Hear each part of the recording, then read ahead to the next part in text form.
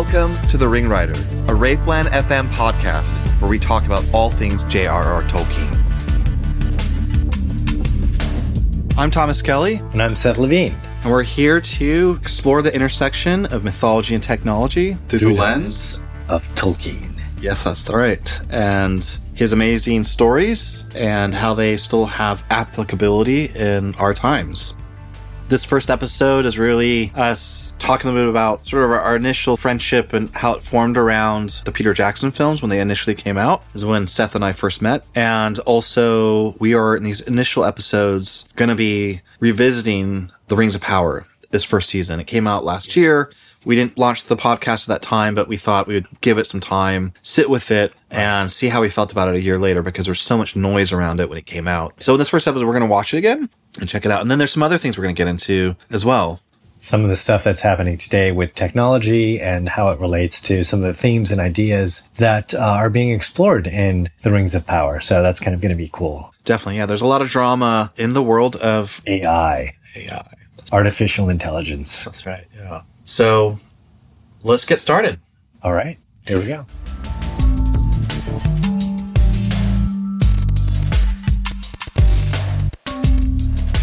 So, OpenAI. OpenAI. Tolkien wrote a lot about the machine and technology. What do you think about it? What's this OpenAI thing? It is, we spoke the other day, we're kind of talking about it, and I brought up the idea that AI is going to be like electricity was to people back in the day. A new technology, it's kind of feels like magic. And it's a powerful tool that we hopefully will use for good. Its potential for good is mind-boggling, but its potential for evil is also mind-boggling and scary and terrifying. But, regardless of that, it's coming. There's no stopping it. Well, it's really because Tolkien is pretty popular, probably not with everybody in Silicon Valley, but there's been a number of articles in the last maybe several years about Tolkien and people like the founder of Napster, having a Hobbit-themed weddings, and Elon Musk is famously a Tolkien fan. Peter Thiel, one of the founders of Peter Thiel's, one of his startups, Palantir, is also a huge Tolkien person, but politically they're on opposite sides. There's a lot of political diversity across the Tolkien sort of interest audience and people who admire his works. You have what's happening in Italy with their Prime Minister, Giorgia Meloni. So it's an interesting time. And I think Tolkien, maybe there's just not much there. In a lot of ways, it's just kind of like fun and it's popular. Obviously, Peter Jackson's movies had a huge influence and brought a lot of people into it. But I think a lot of people who are fans are maybe more than Peter Jackson fans. People like Peter Thiel, read the book, multiple times, as did you and I. And I think a lot of people who are like his books. Not everybody likes Tolkien, even within the fantasy world. Some people like Philip Pullman and China Miéville just sort of, they hate him. And some of the reasons I hate him are things like the fact that some of his stories and knowing what I don't want to even characterize his politics, but maybe his views on society and whatnot are things that, they're very much informed by kind of medieval times. And so rather than being someone who sort of maybe looked down on medieval times and the medieval era, Tolkien was very much coming on the time of modernity and the rise of modernity and kind of saying, hey, there's something here that he thought was important and that we had sort of moved on too much from. So, but when we think about something like OpenAI, and artificial intelligence, I have to say, I was exposed to it in learning about it, in college. My father's an engineer. I grew up around computers, and this is, I'm born in the 70s, mid 70s. So before computers were a sort of household thing, I was around them.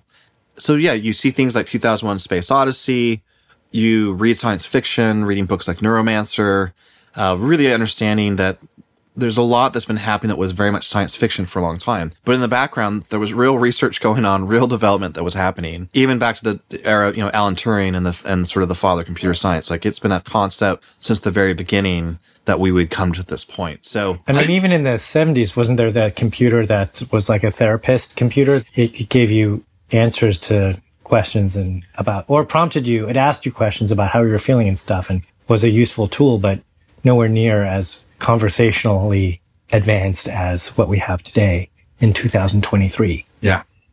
But it's been around. It's not a brand new technology. I agree. It's been something they've been working on and thinking about for a very long time. Yeah, and so here's a term that maybe not all Tolkien or fantasy fans are maybe familiar with yet, but the acronym is AGI, which means Artificial General Intelligence. And that's really just this idea of really coming up with an artificial intelligence system that is as smart or clearly will have advantages over a human intelligence. But it would be something that would, at least our experience of it would be something like it's a person. It has a fluidity and it acts and it talks and it responds to us. Doesn't look like a person at this point, but as far as the interface, that interface could change. But right now, our interactions with it and what it would come back with to us would feel indistinguishable from being human, and it would have superior intelligence about most things because it would have all this data, all the world's knowledge at its fingertips, right?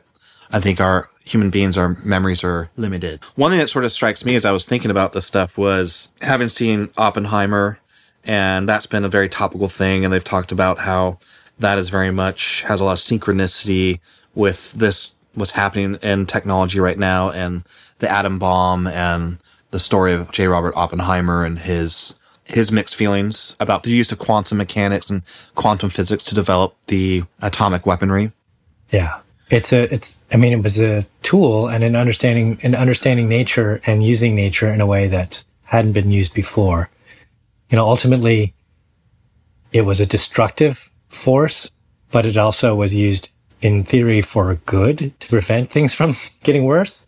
That was the dilemma. We're kind of there again with AI, right? Right, yeah. That's a very good point. I was just reading The Atlantic this morning, an interview with Christopher Nolan by the journalist Ross Anderson, who had just written an article the day before about conversations he had with Sam Altman, who is one of the co-founders and the former CEO of OpenAI, at least at the moment. He may be still reinstated. It keeps going back.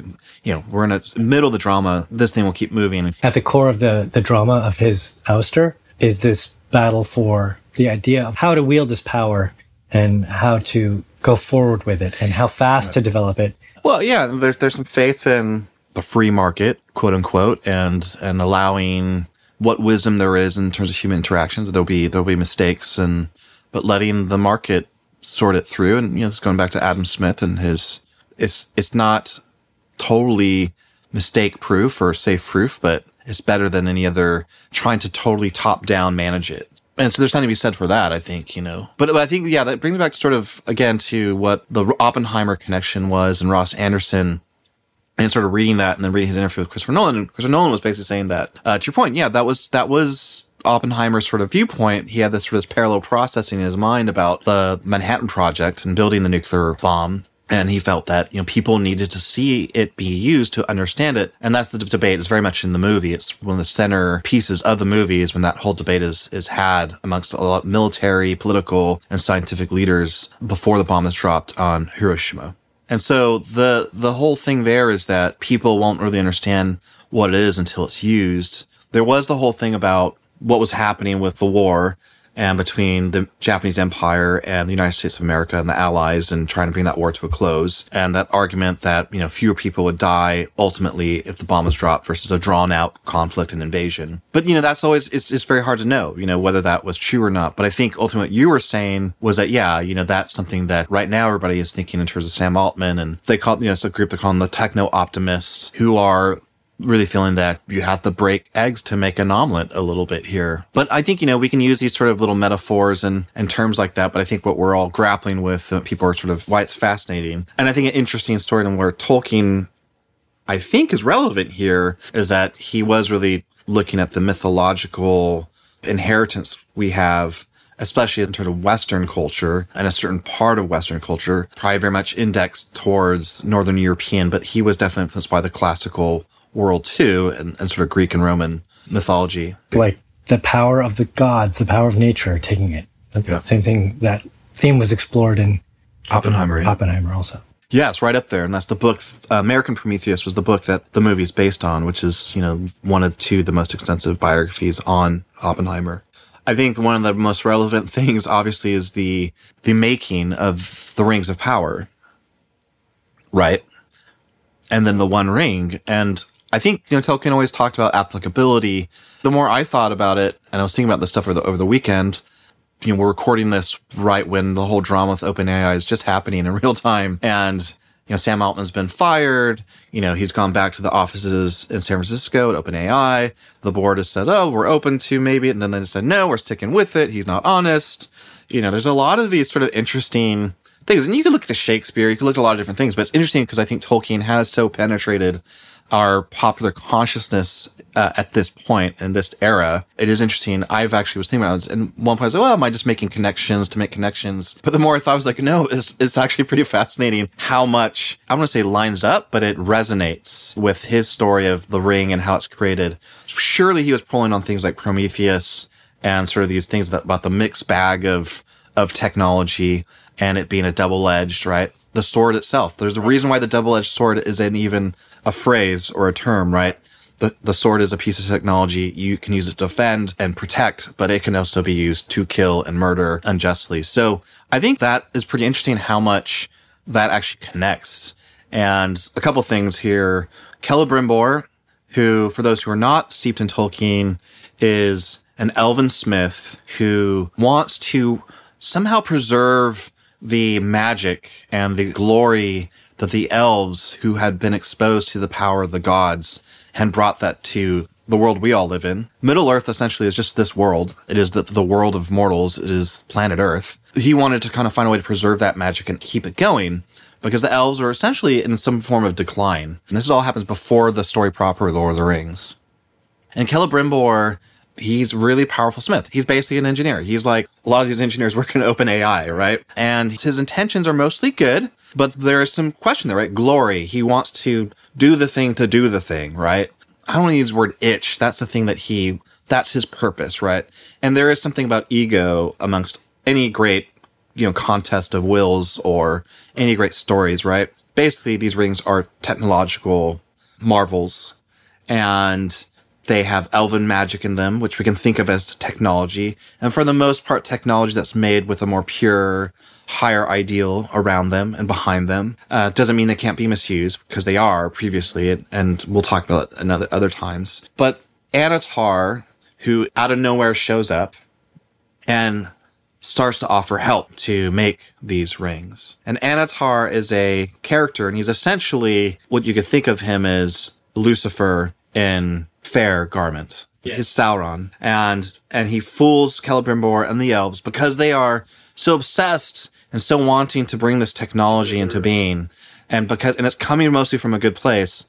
He takes advantages of that, but he has his own technical prowess and power and knowledge, and you could call it wisdom, that he helps them then develop these rings. And there's many rings that they make, and we were talking primarily about the 3 elven rings. So I'm going to read an entry from this book. It's The Complete Guide to Middle-earth. I recommend any person getting into Tolkien.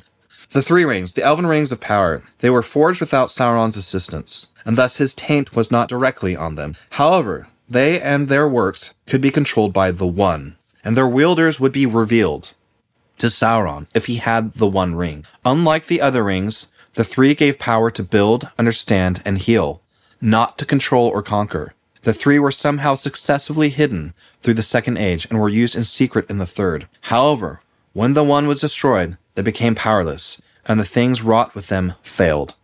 The rings were taken to the West with the last writing of their keepers at the end of the Third Age. The 3 rings, each of which was a band set with a single gem, were Vilya, Nenya, and Narya. So let's look those up. Vilya, the mightiest of the 3 rings of the elves. Vilya was originally worn by Gil-galad, but it was given by him to Elrond.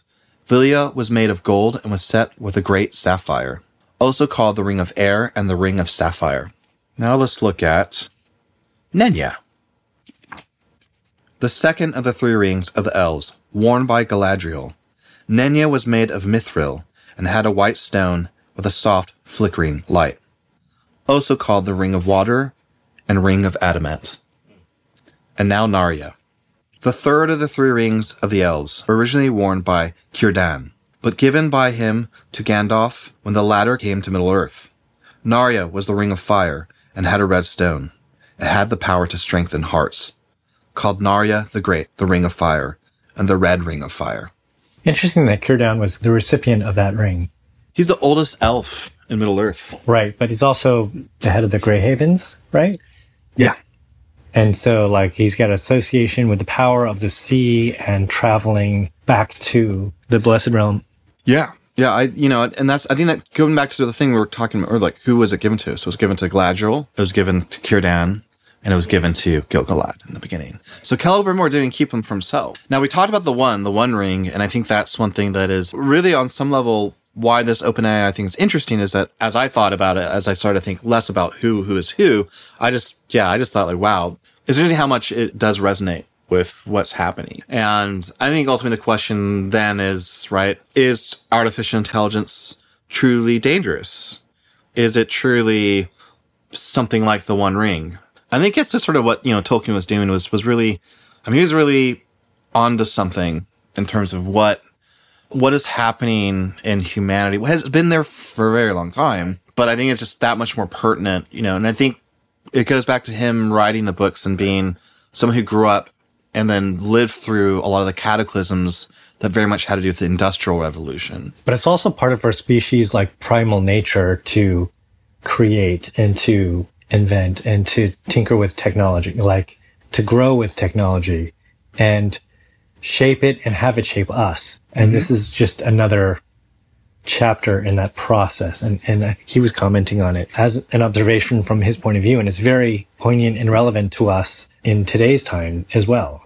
Our relationship with technology and what we do with it and how we use it has profound effects on not only ourselves, but the future of our species. And those are points that I think he's trying to express to us in his works.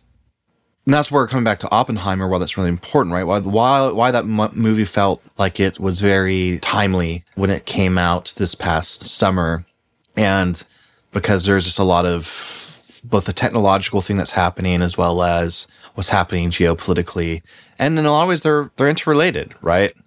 And so I think that Tolkien, having lived and actually been on the battlefield in World War I, and then having three sons who were part of the conflict in very real terms, in terms of the battles of World War II, which was really sort of another wave, bigger wave that crested after World War I and was coming in. Kind of going through that, it's really, when you live through things like that, I think that really deeply changes you. He's never completely denied that Lord of the Rings was not influenced by World War II. Of course it was. I think you get that from his letters that it was. But he also said World War I was even more important for him, and that would make sense, right? Because he was actually in the Battle of the Somme and in the trenches and hearing and experiencing artillery fire and, having friends dying from those battles. So not sobering, right? To understand that he was on the end of that, where technology and industrial warfare, the machine gun, artillery, bombs being dropped from planes, tanks, mustard gas, all that, and seeing the level of sheer terror and destruction and death that can do in such huge numbers, that really is something that, I think that the world has tried to learn from. But as we're seeing, even now, humanity and our species are still pretty good at getting into situations where we're killing each other. And so when you think about something like AI and artificial intelligence, one thing you look at the whole conflict with Ukraine is that drones are a big part of that. So the story, the continuum is very long.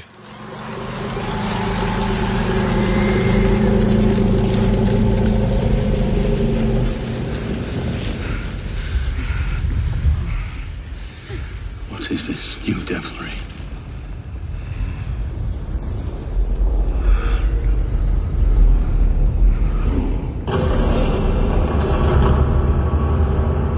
A Balrog, a demon of the ancient world. His foe is beyond any of you. Run! One of the things I want to talk to you about was just sort of the Rings of Power, was how relevant the story is, actually. Thinking about it, after a year of watching the show, I think it's just pretty right on about what they have chose to focus on. Part of that's just Tolkien having a great kind of universal story. But I think that the series only really started becoming interesting once they really started getting into that. Like, it's the very end of the first season. And it's funny, a year after it comes out, and actually I think what it's about is actually super relevant right now. Yeah, it's impactful. The ideas that were impactful to the characters are also impactful to us in our lives today as a viewer, and going through the things that are unfolding in the world today, like with OpenAI and stuff like that. When it first aired, what was your experience? I loved it. Like, I thought I had mixed feelings about it, but I also tried to watch it with a blank slate and not try to view it through the goggles of what my expectations or desires were. Because when the original Lord of the Rings movies came out, I had reread all the books before the movies came out, and there was such a conflict in the delta in my mind of what was in the books versus what was in the movies that created a lot of friction for my experience of it. Even though I think it was probably the best filmic expression of that book that you could get in that time. And I didn't understand filmmaking as well as I do now. And so for this series, The Rings of Power, I just thought, okay, I'm going to go in with a blank slate and just experience it, go along for the ride. And I love the ride. I didn't think it was perfect, but I liked the characters. I liked the music. I liked the cinematography, and a lot of the ideas that they were grappling with are, I think, at the heart of what I loved about Tolkien, which is the human spirit, or the spirit of living beings, maybe. I mean, it's definitely earnest. The show is earnest. That's, I think, ultimately to its benefit. I think that's good. I think, for me, I had mixed feelings. Really from someone who loves film and shows, like I think there's a lot of problems with it, that I have actually. But almost because it started being attacked so harshly, and maybe that got confused with my feeling of how much I am a real admirer of Tolkien and what he achieved. Right. And knowing that, and, being aware of the imperfections, of course, but I think that the show, the amount of money they spent on it, it looked, for the most part, really good. I did feel that it was just a little bit weak and different. Weak's the wrong word. Just, it was very light. And I think that one of the reactions that were quite negative to it, that I thought were some fair reactions. Yeah, it was not a... Yeah, no, it's perfect. And yeah, certainly, Peter Jackson's work isn't perfect. And a lot of the people that are critiquing Rings of Power think that Peter Jackson's work is perfect, I feel. A lot of them are Peter Jackson fans, yes. And I love Peter Jackson. I just don't think it's, But you and I are fans of the books way before the movies came out. So we have that history with the stories that supersedes anything that came after. To me, Peter Jackson's movies there's many problems I have with them, right? But problems are the wrong word. They're not the books, but they are at times really good. And at certain times there are parts of it are as good, if not, I could never think of how we would do anything better than what they did for moments of the book. But back to sort of Rings of Power, I thought it was earnest. They obviously put a lot of work into it. I thought that things were uneven. And so to me, it was just it's a first season of a show that was made during the pandemic. And my whole thing was always that after seeing the Peter Jackson films, and I had a similar journey to you. You and I went that journey together.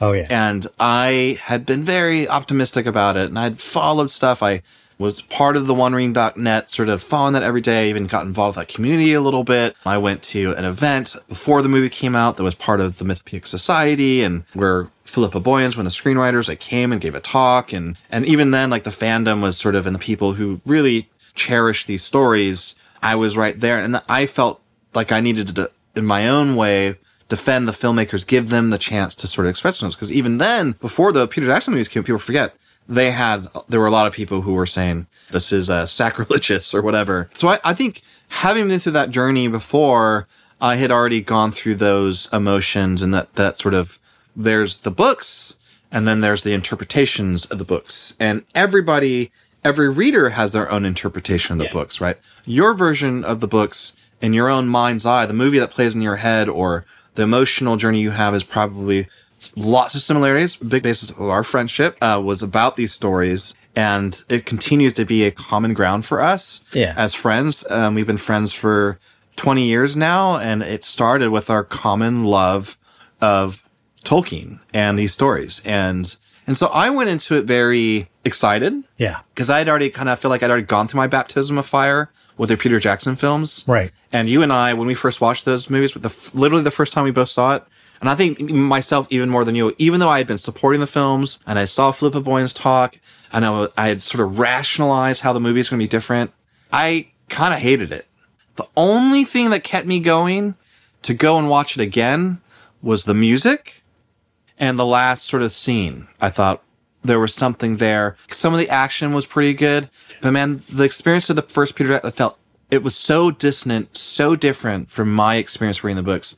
I had a really hard time. And what saved, I think, at least for me, I'll speak for myself, was that you and I had bought tickets already to see it the next morning. We saw it opening. I went to Universal City Walk and I waited overnight and I bought the tickets and got it for a number of different people. But that was a big deal, really big deal. Going back to that initial reaction, I feel like I agree with you that it wasn't great. But then going back and watching it a couple more times gave it a lot of like, I began to see things that I didn't see upon first viewing and feel things that I didn't feel upon first viewing that really were more in alignment or harmony with the heart of Tolkien. That when I was reading the books, what spoke to me, those elements were there and highlighted and brought out in a way that wasn't necessarily direct, but maybe indirect. Yeah.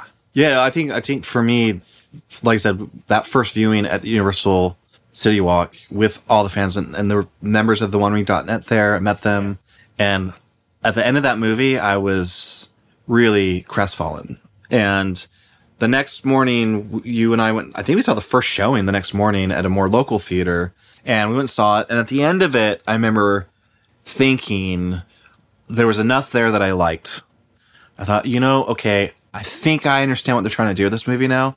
I was able to get an emotional grip on what they were doing. Because the first time I was just sort of thinking, this is not, wait, no, that's wrong. No, wait, It just felt like, and ultimately my feeling was that it felt too fast. I felt that my first viewing of the Fellowship of the Ring, Peter Jackson's Fellowship of the Ring, felt too fast. It just felt like such a rushed experience, whereas I had loved reading that book multiple times. I've read Lord of the Rings probably, I don't know, maybe 20 times or more. I had really luxuriated in how that first book builds and builds, which is funny. A lot of people have a hard time with that book and never read it because of that. But once you get through it and you love it, it's like almost like you're just it's like a slow building DJ mix, or a symphony and the way it builds. And so I just felt like it felt very compressed and compact and chopped down, like they chopped off all the legs and arms of the story. And what I got was a nub of Lord of the Rings. But the next day we watched it, and I remember one key memory I remember was we were sitting there, and in the front there was some other Tolkien fan with his girlfriend. I remember the credits came up, and he just sat there, and I remember his girlfriend or wife just kind of stood up and was like next to him. She just was giving him his space.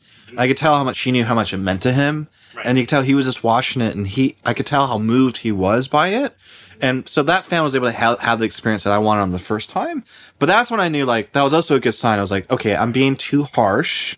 I'm being too precious about it. And I think it was the third time we saw it, because we saw it later that day. You and I were on cloud nine. Keep outing me. We were on cloud nine at that point. We were at cloud nine. And we're like, no, this is really great. This is really good. And I remember getting emotional when I was supposed to get emotional during the movie. Yeah, because by that time, I've already gotten over the contradictions of my, what I thought should happen. And I could go along for the ride of what was happening and then see and then I could see other things that were happening that I didn't notice before because I was clouded by, my initial reaction. One of my favorite cinematic images is Aragorn is standing in front of that mural of his great-great-great-great-great-great-grandfather. And he's in the battle with Sauron, and it's framed such that he takes the place of his great-grandfather, and he's taking on the burden and making this decision about his path. And it's so genius and beautiful, and it's just like, this is great. This is doing something that the book couldn't do.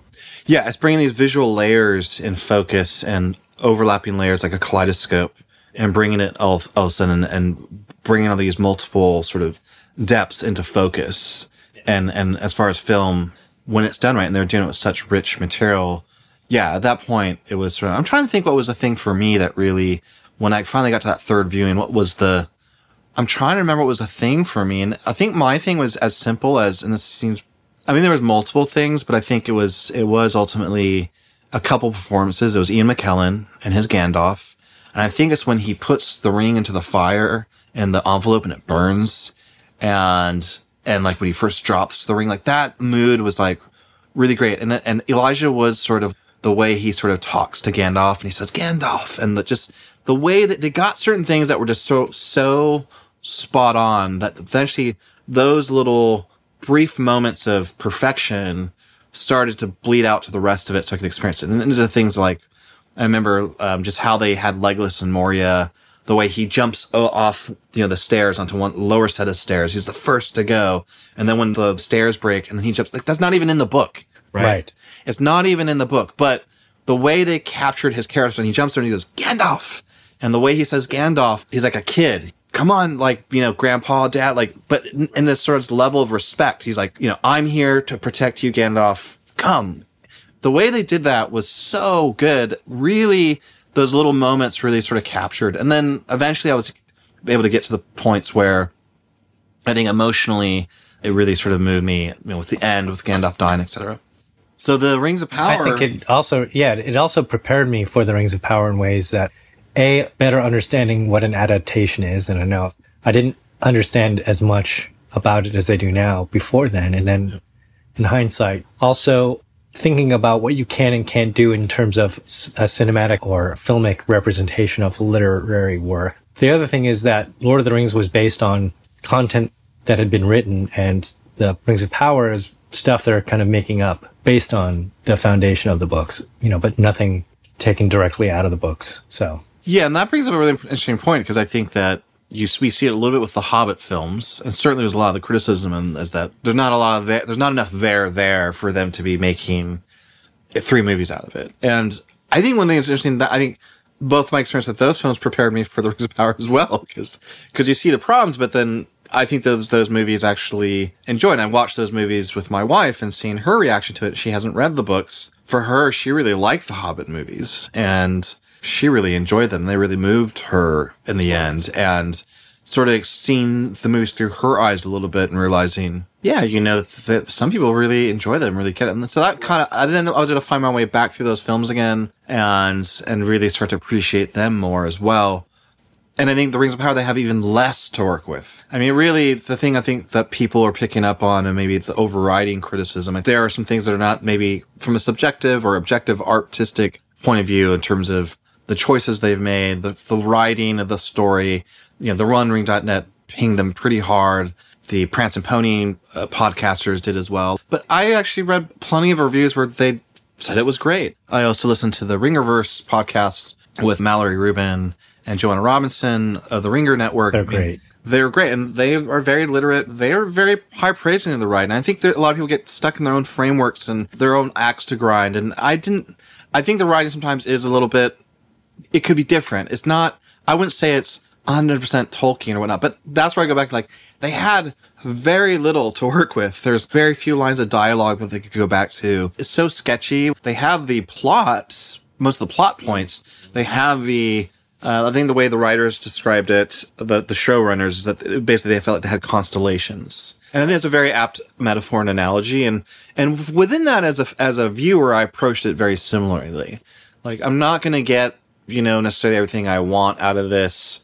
And I just came like, I'm going to be looking at something that's sort of like a constellation. And therefore, it's both there and not there as something that feels authentically Tolkien to me. And so there's moments where it's like, oh, that's really shining bright. And that really works for me. And there's other ones. And it's funny when I listen to a lot of people love the Moria stuff. They're so into it and so into the Elrond and Durin friendship. And for me, I really didn't. That was like one of my least favorite parts of the whole thing. Honestly, it wasn't Moria as I have ever imagined it. I was not into what they did with that. I didn't think Moria was beautiful. It felt small to me.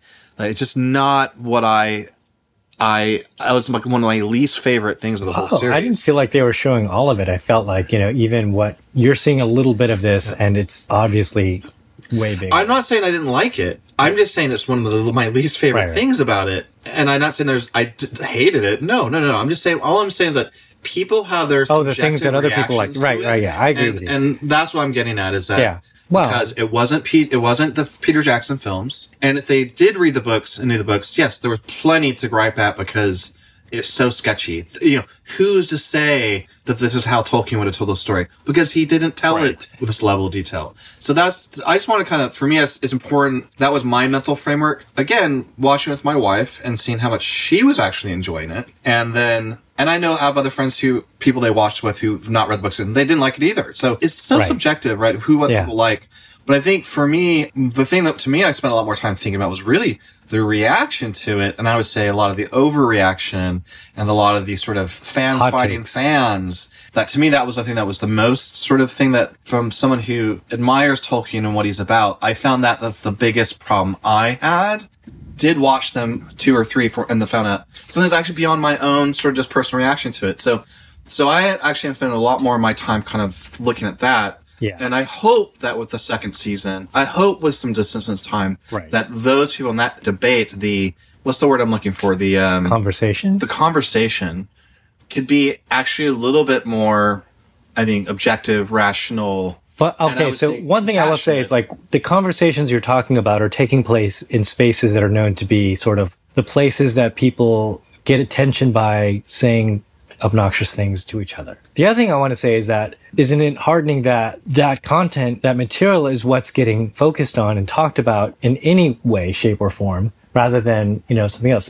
It means that people are paying attention to it. And like the old saying, any press is good press, kind of hopefully helps people to come to the content and have their own opinion about it by watching it. Hopefully it's not shaped too much by the other people's opinions and they can make their own decision about what to think about it. But I think if you do watch it and you do give it a chance, given the context of today with all the animosity and conflict and strife that we have with each other as fellow human beings, it does celebrate something that I think is essential in Tolkien's work, which is fellowship, friendship, recognition of the goodness in each other and to fight for that. And that's important. Yeah, and like I said, maybe earlier where I was sort of saying the tone of the debate, the tone of the discussion was to me a bit alarming and disappointing.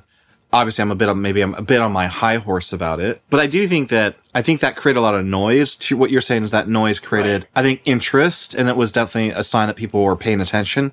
Amazon spent a lot of money on the rights to the property. They spent a lot of money on the production. You can see that for the most part. I think it's executed generally quite well. But yeah, I think for me, because it's Tolkien, just like everything else, it's become a much more of a divisive topic. And even he's becoming more divisive within, to your point, the era we now live in terms of social media, the internet, where the conversation is not just two-way, it is like a barroom brawl half the time, right? So for me, it's not that that's like sad. I just think for me, it's not where I hope we can get to. And I think it's not where the material inspires us to go. Not you and I, anyways. I think that, like you said, we hope that it would be sort of something that people would be nicer to one another about it.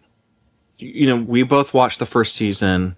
It's been a year since we watched it. We are going to rewatch the first season of Rings of Power. They are currently, I believe they've shot everything. I don't know if they're doing any post shoots, but they're in some form of post production now, especially since the actor strike has ended, that they can go back and sort of bring the second season more to completion. But my understanding is that the main primary production and shooting is done. Sweet. So I believe we're going to see the second season this fall of 2024, next fall. So a year from now, I think is when it is. So we're checking in the halfway point between when it was made. There are a lot of podcasts out there you and I listen to and other people didn't. And we're not doing this. This is actually not a podcast about Rings of Power. It's really just about Tolkien in general. And we were actually interested in other things like technology and its importance.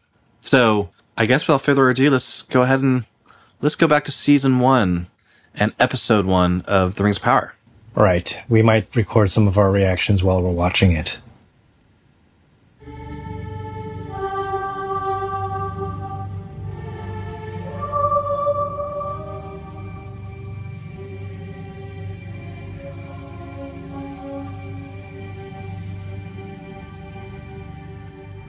Nothing is evil in the beginning.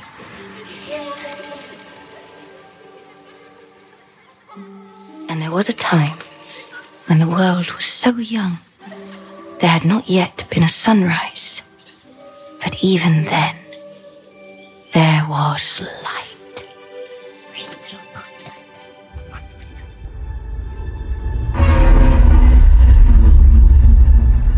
What devilry is this? These orcs were meddling with the powers of the unseen world. Some dark sorcery of old. Yeah, I mean, he's called the Necromancer, but you never really see Surely it's as lost to the ages now. the result of Whatever happened here Necromancer. was long ago. Well, it's kind of interesting in terms of what it's getting at. Like, it's not just about invisibility, but there's the unseen world, which is like basically the Wraith world, Yeah. Wraithland. I guess the ring wraiths are the only evidence of necromancy. Stone cannot hide the mark upon his very hand. Okay, so interesting. Watching that all, and on this theater in the studio, it has much more impact. And it was interesting talking about that opening. I now kind of understand better what they're trying to do here, and again, just giving this show the ability to tell its story in the way that it's going to tell it. It has some definite call-outs to the Peter Jackson stuff, right? With Galadriel being the narrator. But I think that's part of what made me mental dissonance I was having a little bit, was like, that Lord of the Rings has this big opener with this whole retelling of the last alliance of elves and men, and it's very action-packed. It doesn't have this kind of same level of kind of sadness that this has with Galadriel. Right. And that's interesting because I think that made it feel a bit kind of mopey to me, the beginning of it. And I still don't maybe love every aspect of it, but to your point, the whole thing, that opening scene is the light. This is like a part 2 of the opening. This is the dark. And so they're putting the light and the dark. It's like this is the microcosm of those two themes right here in the opening and the prologue. And it is a bigger prologue than what is in the Fellowship of the Ring, actually, a Peter Jackson film. Right. That is faster, quicker. It's very much, as they've always said, Peter Jackson said he was inspired by the openings of James Bond movies. Right. It is action-packed. It is pedal to the metal. But those are that's an opening to a movie, which is different than an opening to a TV series. That's right, yeah. And the other thing about this is that was an opening for the broader story of all of the characters. And this is basically Galadriel's story. Yeah. And so it's much more personal, and we're getting more emotional with it. And there's more of the feels there. Yeah, there's more of the feels there. Yeah, totally. And I don't love that Lieutenant Elf or whatever But you're not supposed to. Yeah, that's what I'm realizing. Yeah. I mean, that's the whole idea. But you're also you don't love Galadriel either, right? Yeah. But we all know where she is by the time we see her in The Lord of the Rings. Yeah. And we know that she's going to get there at some point. Yeah. But it's they're all pretty, all these elves are pretty whiny. You know what? This reminds me of Back to the Future, where when the character goes back in time and meets his parents are totally different than who they are when he's growing up with them as parents. Yeah. And they're obnoxious, they're bratty, they smoke, they do all these things that you don't like. They have all these, qualities that you don't like about them. Yeah. Because they're teenagers, right? Yeah. But then, in the future where he grows up, the character's the parents are normal adults and doing good things and being good people, right? So it's kind of like that. We're seeing the teenager version of Galadriel before she becomes who she is, The other things, I am I'm not loving Finrod's battle stuff. Again, so petty, right? But I want to get this out there because what I'm trying to get is that your reaction to stuff is so subjective, and when it's works that are so beloved, and people have their imaginations have walked in these worlds so much, when it doesn't comport with your experience and the movie in your head, people get really they have a real problem switching onto those train tracks. And so what I'm pointing out here is that's the inevitable problem with any adaptation. But I think this, as we've talked, this is a special kind of adaptation because there's less of the things that resonates with me because I've read that or I know that part of the story. Because there's less of that, those sort of things that are little chinks for me, stand out even more. Yeah. And so the other one is, there's that. I don't kind of love how Finrod's face looks so, I don't know, when he's screaming and stuff. It just feels over the top to me. And then there's the part where I said I don't like the elf lieutenant, but you've kind of given me a good reason why that's okay. I think the other thing is The Keebler elf. The Keebler. No, we just talked about it. Lieutenant Keebler. I was not. I guess yeah. So I'll just have to live with that. Nothing against the actor or anything like that. It's just what are your things about it? Oh, This is really important. The prologue, the opening. I think I've watched and noticed a lot of people talk about it. I don't know. I mean, it's doing all. It's checking all the boxes off, and it's not doing it in a way that makes me feel like, oh, they're just checking all the boxes off. I'm still interested in watching it, right? And I'm getting the information I need. I'm getting the exposition I need. It's setting up the story. It's asking questions that I want to be answered later, so that's good. I don't know. It's fun. So when they get there and they're in this abandoned castle fort, you mentioned I want to get into a little bit more about the unseen sort of thing about the necromancy. Yeah, I think that's actually pretty cool. I think what they're getting at there is something that's not really expressed in a few different places that you can sort of take from it. Maybe they've taken some liberties. I don't know. I don't feel like they have, because there's a lot there that's kind of left unsaid, that they had the room, and I don't think they did anything that was overstepping, but showing what looked like an orc. Maybe it's not, maybe it's something else, but it's embedded in rock, like it's coming out of the rock. Mm-hmm. So almost like coming out of the ore, coming out of the earth. Something with some sort of basically mad science, evil science experiments happened there, in which some sort of spirit from the dead or from another world or a demon is coming and pushing through from another dimension, the living dimension. And maybe that dimension is always there. So I wanted to bring that up here for a moment, because this whole idea of the unseen and the seen is part of Tolkien's world. And he talks about this wraith world, right? Right. And sort of part of our show and the blog that I've named is Wraithlands. Yeah. And it's partly inspired by that. Partly a play and a tip of the hat to the world that we're living in with technology, right? And the internet, data, and all this stuff that's happening. It's a little bit of a play on that we're living in a world in which there's these other entities that are in our world that are shaping our lives. The digital ether. Right. And we always had knowledge before, and we've had data before, and we've had books, and so it's sort of the world of the spirit or the mind becoming more embodied, right? So I think that's interesting that they're establishing that. And I guess maybe what I'm thinking is that's important because it's getting a little bit more into what is really some of the other stuff behind the ring and what it represents. Right. That we don't necessarily get in the Peter Jackson films. Yes. We see like, we get the ring vision at some point. Yeah. Frodo puts on his rings he goes into the Wraith dimension. Yeah. But this is showing, you never really see, I mean, you see a lot of, occult kind of spooky stuff in those movies, but this one, and this episode is called A Shadow of the Past. Right. So what that is some kind of... Right, there's a lot of layers to that, right? A lot of layers to that, yeah. So, which I think is pretty interesting. Yeah. And I think they did that pretty well with like the anvil and the ice, and so... Shall we continue? Yes. Look like a badger. Maybe a fox. More likely a half-foot. Half-foot? Don't care to be saying none, but if you do, watch yourself. Dangerous creatures they are. You're making it up. Come on, rattle your dags. Let's just get to the lake before sundown.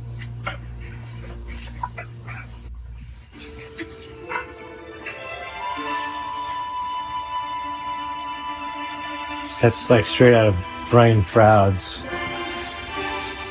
book on fairies. Gnomes. Crag and crevice washing away the last remnants of our enemy. I like this part. Like spring rain over the bones of a dead animal. Spring rain on the bones of Harold Elrond. At last. Yes, it's almost as if I didn't wish to be found. What tidings? She screamed. The council regrets to inform you won't be permitted to attend the next session. Elf Lords only. So some bigotry in the High Kingdom. Oh, yeah. She's here. You say so.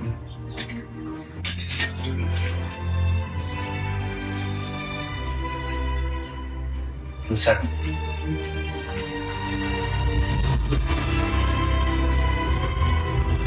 I like that. Yeah. I like this music. I think it's...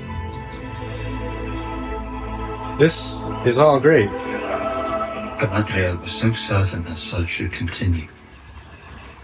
We foresaw that if it had, she might have inadvertently kept alive the very evil she sought to defeat. See? For the same wind that seeks to blow out a fire may also cause its spread. Brilliant. So we just finished episode 1, A Shadow of the Past, season 1, Rings of Power. We did. It's fun. Actually, it was great to get back to it after a year and kind of like distance myself from some of the initial conversations that were going on during the time and just sort of let it be. And I still liked it, and I didn't have any. I felt like it was right as rain. Maybe is a good way of putting it. Interesting. Yeah, I think that. I don't think it was perfect, but Yeah, I think what a lot of people are sort of. Yeah, I don't love it. I know, and I'm pretty sure as we continue to watch, because we're gonna do, we're gonna watch all the episodes from the season. Right. I'm pretty sure on the similar place I did, which was I felt pretty strongly that there was a lot more good there than bad, and I think some of the stuff is really great. I think the first episode to me is a little bit. I think one thing I would say is that it's very ethereal, very atmospheric, very elegiac, very romantic, and those are all very Tolkien things. And I think in that regard, it shares with the Peter Jackson movies a few things, which is that, it's epic. It's got some moodiness. It's deep, and it's immersive. But I think the things that Peter Jackson movies have that this doesn't happen, I think it's maybe a difference between the TV medium and the film medium, and that they're still finding what's the Tolkien like TV kind of metabolism equilibrium. But the PJ stuff is, is more visceral. It's generally a lot more funny, has a lot more slapstick because it's a movie. Right. It's a lot more action-packed because it's a movie. So it's more, more compact. And it's a little bit more rousing in that regard. And I think this is a TV series that hasn't totally found its rhythm yet. It's just starting to play the first melodies, Yeah. And it dips a little bit more into melodrama. Yeah. Which is fine for television. Yeah. The whole stuff between, I think some of the stuff that you and I really, really both really like about it is Elrond and Galadriel. Their whole interaction, I think, is really great. I think we both like Galadriel. We think that her character, she is more dramatized and melodramatized than maybe what people are maybe thinking, but I don't think they're taking really that many liberties with it. I think she is supposed to be this Amazonian, very strong, she is one of the great leaders of her people. Right. And she's going to go on a journey, and she was rebellious in her quote unquote youth. That is very clear in the Silmarillion and some of his other posthumously published works. So I think that's really I like that. I think they made the right choice to base the series on her. Right. I think they made the right choice to the whole thing about light and dark. Yeah, that is Tolkien to that's mythology. That's all sorts of stories. That's just the sun rises and the sun goes down, and that's primal, right? And that's mythology. So I think watching the second time, I got that this time understanding, they really are kind of dramatizing that in a way that is a lot more than maybe like Peter Jackson has it in there, but they just don't have as much time in the film. So it has that kind of that energy. I'm sort of with my fist right now, kind of doing like it got a beat and a pace, and it's faster at driving. So this is a little bit more like. It's a little more like, again, ethereal. It's a little bit more like an opening overture. It's galloping versus meandering. Yeah. Meandering. So that's, and that makes the show, I think, and then some others is a little bit more immersive. Mm-hmm. And to your point about meandering, one of the things that a lot of people complain is that it kept on changing stories on these storylines. So it is meandering. It is having these different interweaving fabrics. And there's a big theme about water in this first thing about the ocean. And so there's this thing about waves. And so there's a lot of wave tips in this story right now So it feels Interesting way of putting it. Yeah. Wave tips. a little bit of, I mean, then in the very end, she jumps in the water. And no, I like that. I think there's this thing that is a little bit like that. There's a little bit almost like, I feel like I'm in, like her character at the end. I feel like I am a little bit sort of, my head is under the water and coming up a little bit and under the water and coming up a little bit. Like this series so far feels a little bit, the first episode feels a little bit like I'm kind of in the Tolkien unconscious a little bit.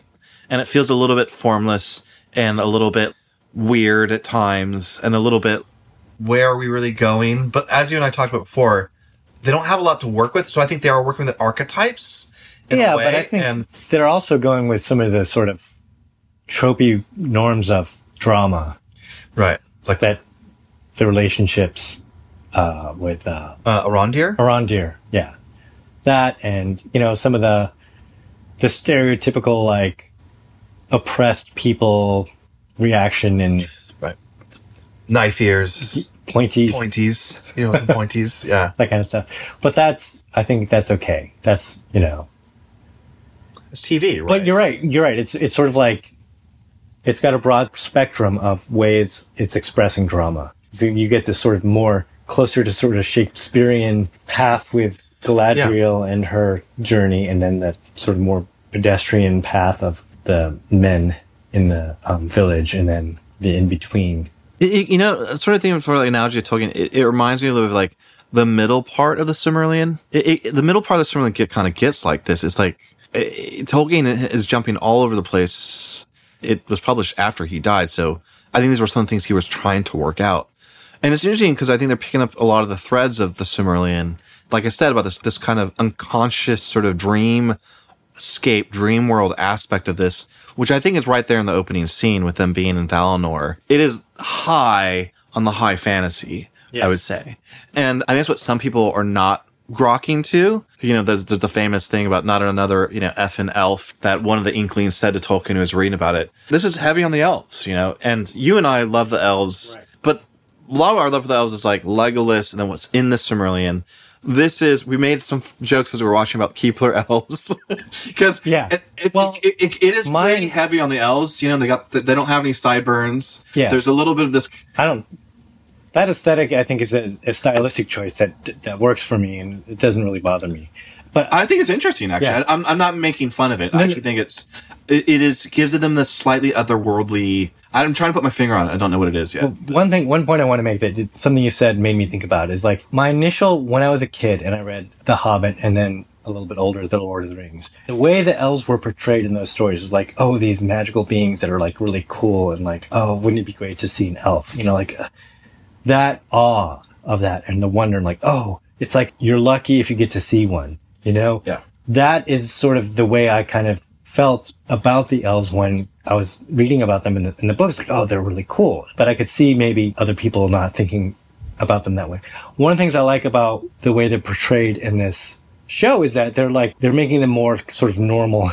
They have faults. Their arrogance, their pride, that stuff comes through a little bit more, and they're more dimensional than just magical beings that are in the forest that you are lucky if you see, or maybe unlucky if you run into, Well, and I think that's one thing you and I talked about, the annoying Lieutenant Elf, and you point out, like, I think that character is intentionally meant to be a little bit that way, and a little bit petulant, a little bit kind of, but also the voice of reason, condescending. But the way that it's presented is like, Well, but you point to Galadriel's that way too, and so there's a little bit of like the elves, they're a little bit full of themselves, right? And so you and I both really like the Elrond scene when he's introduced.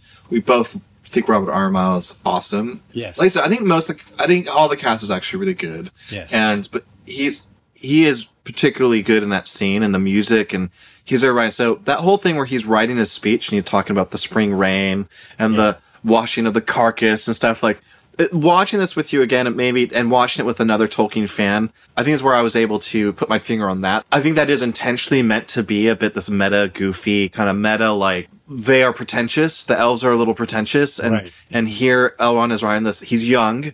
He's not as wise as he's going to be at some point. Right. So he's writing this pretentious stuff that he maybe doesn't, I mean, he understands it, but it just feels like, and he's kind of crossing, so he's really working hard on it.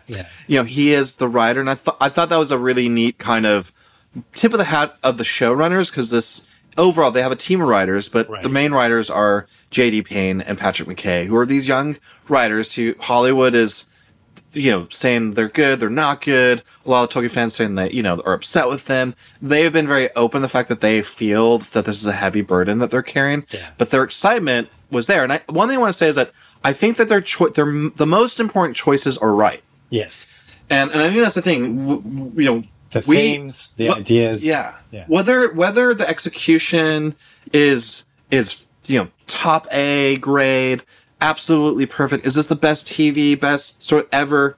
Whether even if it's good or not, I think it's really that the themes that they're grappling with are the right ones or very interesting. Yeah. And they're actually very relevant right now. So I think that's one thing that watching this again and watching it a year later is very apparent, I think, to the both of us, right? Yeah. Well, it goes back to the idea that what inspired Tolkien, I think, to write about mythology and mythos and human experience, I think it's touching on sort of universal truths and universal archetypes and feelings, and maybe you might call it the collective unconscious.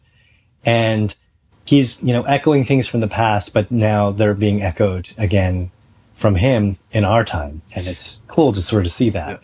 Yeah. And then see today. And the events that are happening right now. Yeah. Which we're going to talk about in a little bit, but staying on this thing about Elrond and his speech. Elrond! So the whole part where Gil-galad gives his speech, and I pronounce it Gil-galad as you do, Gil-galad, some people like, but the whole part where he's kind of, and he's a little bit pompous too. He's like, and he's like raising his arms, It is, but it's meant to be. I think it's meant to be. And I think that's one thing is maybe people had a hard time with it. But that scene was incredible because the subtext of it was just great. It's like, here, we're going to throw this party to celebrate and make, it look like you won, but really it's a punishment. But it's going to have all the trappings of a celebration, and we're going to announce to the world that we won. It's our victory speech and our victory day. But it really is not for the Galadriel. Yeah, it's a punishment, really. Mm-hmm. And she's like, stop. You don't follow your heart. Yeah. You're being punished. You've already put us through enough with your single-minded quest. Yeah. Get out of here. Yeah. Go home. Yeah. And he's younger than Galadriel. Yeah. That's also got to hurt. I mean, I don't know if the writers, now that you're saying this, I think it's reconfirming that. And that's the thing, there's not a lot of consensus about the show. It's so new. The stories are so new. And I think we know that they did their research. So of course the writers know that Galadriel is much older than Gil-galad. Right? And so you have Gil-galad here basically telling her in his own, to your point, subtle way, I'm going to tell you how it is. Yeah. And I'm going to punish you. And it's time to go home, grandma, or whatever he's thinking, right? Yeah. And then Boomer. And then Elrond is there and he's reading a speech about the spring rain, like a spring rain, washing, a rotten carcass. And then it shows Elrond's face and he's like, yeah, that's a good line. That sounds so good. And we, the audience, were like, that sounds terrible. And, I mean, I am thinking that. But it cuts to Galadriel looking at him like, you wrote this shit? And he's all smirking. And then she's like, Gil-galad looks at him too. He's like, I'm saying what you wrote me.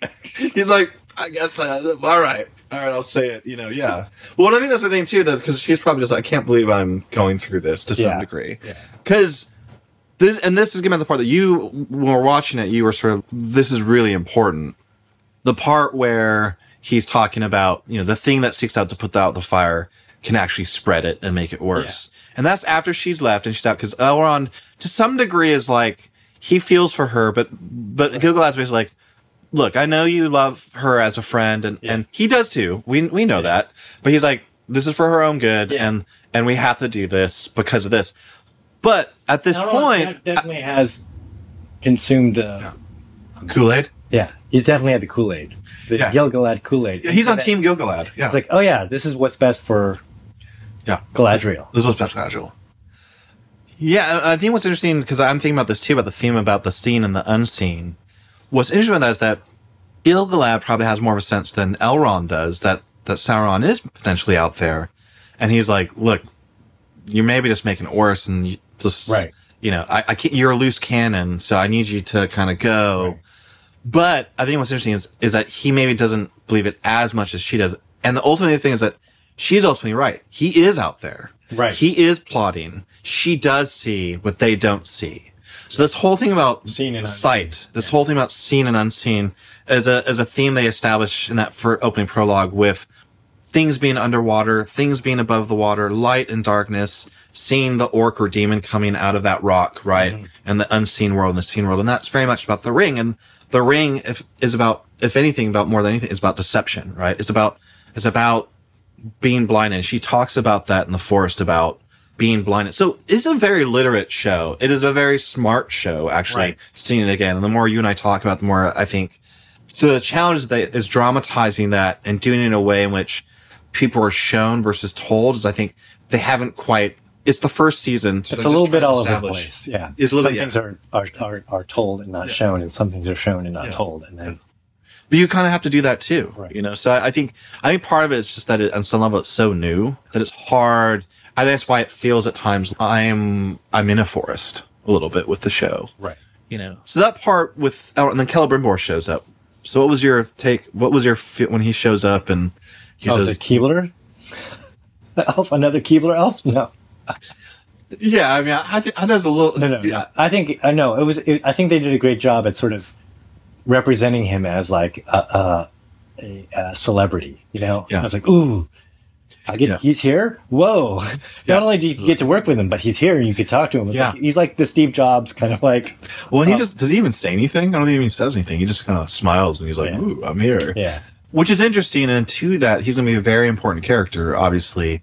Right. We meet him in the next episode, so we watch that, we'll talk about it. But yeah, you mentioned Keebler. I want to stay on that for a moment, because there's a certain thing about the aesthetic. We've talked about the sideburns, but... You're the one who brought up the Keebler, and after you said that, I was like, I just keep seeing Keebler everywhere. Well, it's a little bit... But back to the thing of that, I think maybe they are trying to show the elves as a little bit corrupted isn't the wrong word. No, they're a little high in their own supply, you know, but that's a reminder for us. Yeah. And that's a reminder for a lot of Tolkien fans, including us, not to get high in our own supply. But I think for people who know nothing about the show, I imagine my wife doesn't have any, I think some people like that, some people don't, you know? Right. But I think that there is something about the aesthetics too. I think some of it's really good. Some of it is the production design and the outfits are not, but you know, I had the same thing with the PJ films. I like parts of Rivendell, but it definitely, some reviewers when the Peter Jackson movies came out criticized a little bit of like, what's the name of the painter? Thomas Kincaid paintings. Oh, right. You know, that it had a little bit too much of this twee sort of stuff you would find in like a hobby store, you know, and parts in a mall, an American mall. And I think this doesn't have that actually to its credit. Right. I think they toned some of that down to this credit. Right. But I think there's other things that where they definitely went with a little bit more of a high medieval look, which I think on some ways can be really cool. John Howell sort of brings that together with some like the knight armor that the elves have. Yeah. It feels a little bit like I'm watching Excalibur again a little bit, which I'm not, you know, it makes it feel a little bit dated to me because I think Peter Jackson, but I also always love all of Peter Jackson stuff. So. But I mean, it also, like, if you think about it in the context of Middle Earth and Lord of the Rings, it is the ancient armor of that era. So it is kind of like their older stuff, you know. The production generally is very good, but one thing I would say tonally, I love that stuff. You love, oh, cool. I think that overall did really well. But there are times where it does feel like TV production-wise, but it is better than I think most TV I see out there. I was just watching the latest season of For All Mankind, which started off pretty strong as a show, and the set design, so it's not holding up as far as I'm concerned. And so as much as some people sort of felt like, where did all the money that Amazon spent on the show go? Well, they spent about half of it just to get the rights, I think, actually. Yeah. But I think actually the quality of production. So I'm very interested to see what they do with the second season, because they moved it from New Zealand to England, and I wonder if that's going to be good or bad with as far as the production quality. So then there's that part with Elrond, and he's saying about the fire and the spreading. What was the thing there that was really important to you? I feel like it's a really key line. Oh, because I think he's kind of right. For me, it pointed to the possibility that Galadriel is the source and the reason why Sauron comes back, and it's a tragedy almost in the tradition that Tolkien has already participated in and shown in like Turin and stuff like that. It's an archetype of storytelling where that what you try to prevent, the harder you try to prevent it from coming to be, the more it comes to be. You know, it's just like, it's a curse. Yes. And for Macbeth. Yes. And for it to be Galadriel, for that to take place for Galadriel as a character in the Tolkien universe, it's just, it's kind of profound to me. It's like, wow, that's really heavy because of who she is later. All of this is because of her. And it makes total sense in hindsight, but it's like, oh, that makes the tragedy even all that much more tragic for her, you know. I think a lot of people had a problem with that, and that's going to become more pronounced in the subsequent episodes. But a lot of people see Galadriel as much more of her perfect, Virgin Mary type of figure, which she is partly. I think Tolkien there's some resonance of that. I think, like you and I have talked before, I think Galadriel very much is, I think, associated, whether unconsciously or consciously, from knowing about his biography. I think she is very much one of his favorite characters because I think she does represent on some level his mother, who was a huge influence on him. Right. His love of language, his love of learning, his love of nature was very much instilled from his mother. And he lost her at a young age. She was like 12. So I think there's something there about how important she is as a character. And if we were to go into his biography, Galadriel's an interesting character, right? Tolkien's own mother, they moved to South Africa, right? That's where they started their family, right? And then she took, I think it was her decision, and I believe, to take both J.R.R. Tolkien and his brother Hilary Tolkien back to England to see the family. And while they were there, his father got sick and died. Right. And so I'm not saying that's in any way, I'm just saying it's interesting, again, about universal experience, right? Right. That's not why Arthur Tolkien died, but she wasn't there for him, and they were not, in some ways, maybe they all survived because they weren't there, because he died of rheumatoid fever, which is like a crazy fever, inflammation of the body. But I think it's just interesting to kind of think about these dynamics, right? And to your point about that's profound, the idea about Galadriel being the one that basically, by trying to put the fire out, kicks the log, into the brush and sets a whole forest on fire. Right. Which is what Gil-galad is like foreseeing as a possibility. And it's like, maybe, we shouldn't be poking the bear. Yeah. But on the other hand, it's like she has no choice given the oath that she, it goes back, another theme that comes up in the Silmarillion a lot are oaths. And she made an oath to complete this task that her brother started. And that's a key element of the prologue that I think really informs the rest of the season. And if you accept that, then you understand her a lot better. Well, that gets the theme of family, right? And when it becomes much more personal at that point, when Finrod, I mean, in the Silmarillion, she's already lost. She lost not just Finrod, she loses her two other brothers, actually, Angrod and Aegnor, which they don't talk about, and I guess because they probably didn't have the rights to Silmarillion. But those are the ones that. So it's not just that she's lost Finrod; she's actually lost three brothers, and she's lost cousins, and she's lost. She ends up losing an uncle. She's lost much more than just a brother, actually, in the Silmarillion. So there's actually more justification for her emotion. Well, right, and that comes through. And also, like, we didn't know what death was before, and now we know. We have many words for it. Yeah. So we want to talk about, I think that's implied in this first episode, but we don't get to a little bit later, and really don't see it really much till later in the thing. But this show is called The Rings of Power, and they called it a Shadow of the Past. There's a chapter in the Lord of the Rings called The Shadow of the Past, and that is a very important chapter in the Fellowship of the Ring that establishes the whole background and history of Sauron. And it's in that chapter we learn about Celebrimbor and all these sort of people. So it's very important that we meet the characters Gil-galad. We meet Celebrimbor, right? We go to some sort of forge or smithworks where somebody, of course it's Sauron, was there trying to make something, trying to bridge this reality with the Wraith world or Shadow world that he's trying to bring. What's to tap into that magic and that energy? Yeah. And so Morgoth's gone, but he's continuing. And so that's really important. And the title of the episode, I think, is pretty well done. I think it's a good title. But it gets this whole theme that not a lot of people know who are not as familiar with Tolkien, but Tolkien used himself in letters when talking about the books later on, was about the machine. So light and darkness, yes.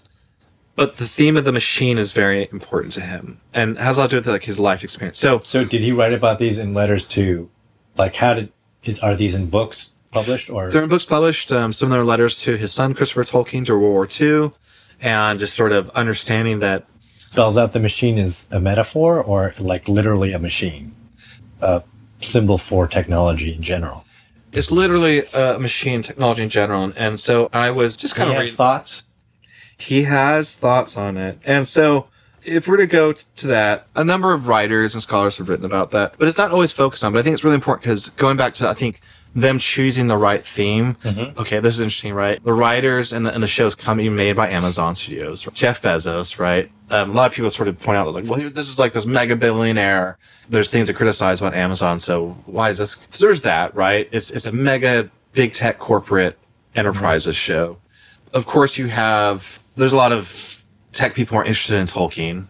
You have sort of these echoes and the far right in Italy, them really sort of trying to wrap their arms around Tolkien, right, with Maloney in Italy. Yeah. So it's an interesting time. But I think it's very topical because what is Tolkien really getting at? I think, putting aside what his exact politics were or not, I think he lived through and he experienced and he actually was in the Battle of the Somme, which was the most deadly battle in the history of the English and the British. He lived through World War II. All three of his sons served in World War II. One was in the Battle of Britain, as I believe he was part of the artillery units that were trying to take down the German blitzkrieg in the sky. He had another son that was a chaplain who later became a priest, so he was helping emotionally, spiritually serving troops. And then his youngest son, Christopher Tolkien, who ended up in the Royal Air Force and ended up being stationed in Africa, actually. So it's really he went through all the emotions of the turmoil that the Industrial Revolution brought, both good things and bad things. Right. And one of the bad things you could say was that it made warfare that much more deadly, that much more destructive, right? Right. So he ended up writing at one point what he meant. Writing to a friend in 1951, J.R.R. Tolkien said, and I quote, "By the last," he says, what did he mean by the machine? So, "By the last, I intend all use of external plans or devices, apparatus, instead of development of the inherent inner powers or talents, or even the use of these talents with the corrupted motive of dominating, bulldozing the real world, or coercing other wills. The machine, with a capital M, he uses here, is our more obvious modern form, though more closely related to magic, also capitalized, with a capital M, than is usually recognized. The enemy, with a capital E, in successive forms is always naturally concerned with sheer domination with a capital D. And so the Lord of Magic with a capital L, and machines." So Sauron is the Lord of Magic send and that to machines. me? That's incredible. Yeah, I'll send that to you. So that's just something I've always responded to as an idea, but it's he actually wrote about it. So one of the things we're going to be doing on the show is consulting today's Oracle, the artificial intelligence resource known as ChatGPT. In mythology, there's always these seers, these mystics, and you have the Oracle at Delphi in Greek mythology. In the Lord of the Rings, you have the Mirror of Galadriel. I'm not saying the ChatGPT is those things. This is its own modern day thing, but it's interesting, if you read about large language models and how they're modeled on languages and all the different text out there on the internet and how they become these predictive models of thought and how words are very important to how we think and neural networks. I think there's something there. We'll talk about some other time, but spells are magic. Magic's the words that are spelled. How is Sauron's Ring of Power related to Tolkien's theme about the machine? Ooh, good one. I can't wait to find out. Yeah, so this is what it came back. This is what came back at us. This is what Saxon right now. This is what's writing right now. Okay. All right. J.R.R. Tolkien's work, particularly The Lord of the Rings, explores various themes, including the theme of industrialization and the negative impact of unchecked technological advancement. This theme is often referred to as the machine in Tolkien scholarship. While it's essential to note that Tolkien did not explicitly outline a direct allegory between specific elements in his stories and real-world issues, there are interpretations that suggest connections. Sauron's Ring of Power, known as the One Ring, can be seen as a symbol of power, control, and corruption. The forging of the ring is linked to the industrial processes of the Dark Lord Sauron, who employs his knowledge and skill in craft to create a powerful and malevolent artifact. The ring represents the pinnacle of Sauron's technological achievements and his desire for dominance over Middle-earth. In the broader context of Tolkien's themes, the ring can be interpreted as a manifestation of the destructive consequences of unchecked technological progress and the lust for power. The One Ring corrupts those who seek to possess it, and it becomes a tool of domination and control. This mirrors Tolkien's concerns about the dehumanizing effects of industrialization and the potential for technology to be wielded in ways that harm the natural world and individual freedoms. While the connection between the Ring of Power and the theme of the machine is a matter of interpretation, many scholars and readers find parallels between Tolkien's cautionary themes about power, technology, and industrialization, and the narrative elements in The Lord of the Rings. End response. So what do you get from that? I don't know. I mean, it's pretty impressive that a machine can spit that out. Yeah. But it's also like, you wouldn't be surprised if if someone else, you asked a person that question and they gave you that answer. It's not a very complex answer, but I think it's a good answer and it's accurate for the most part of what I was thinking would be the answer. Yeah. Yeah. No, I mean, I think what it just lays out is that, again, we read that letter that Tolkien wrote himself. So obviously it's pulling some of this information. It's out there. Scholars have written about it.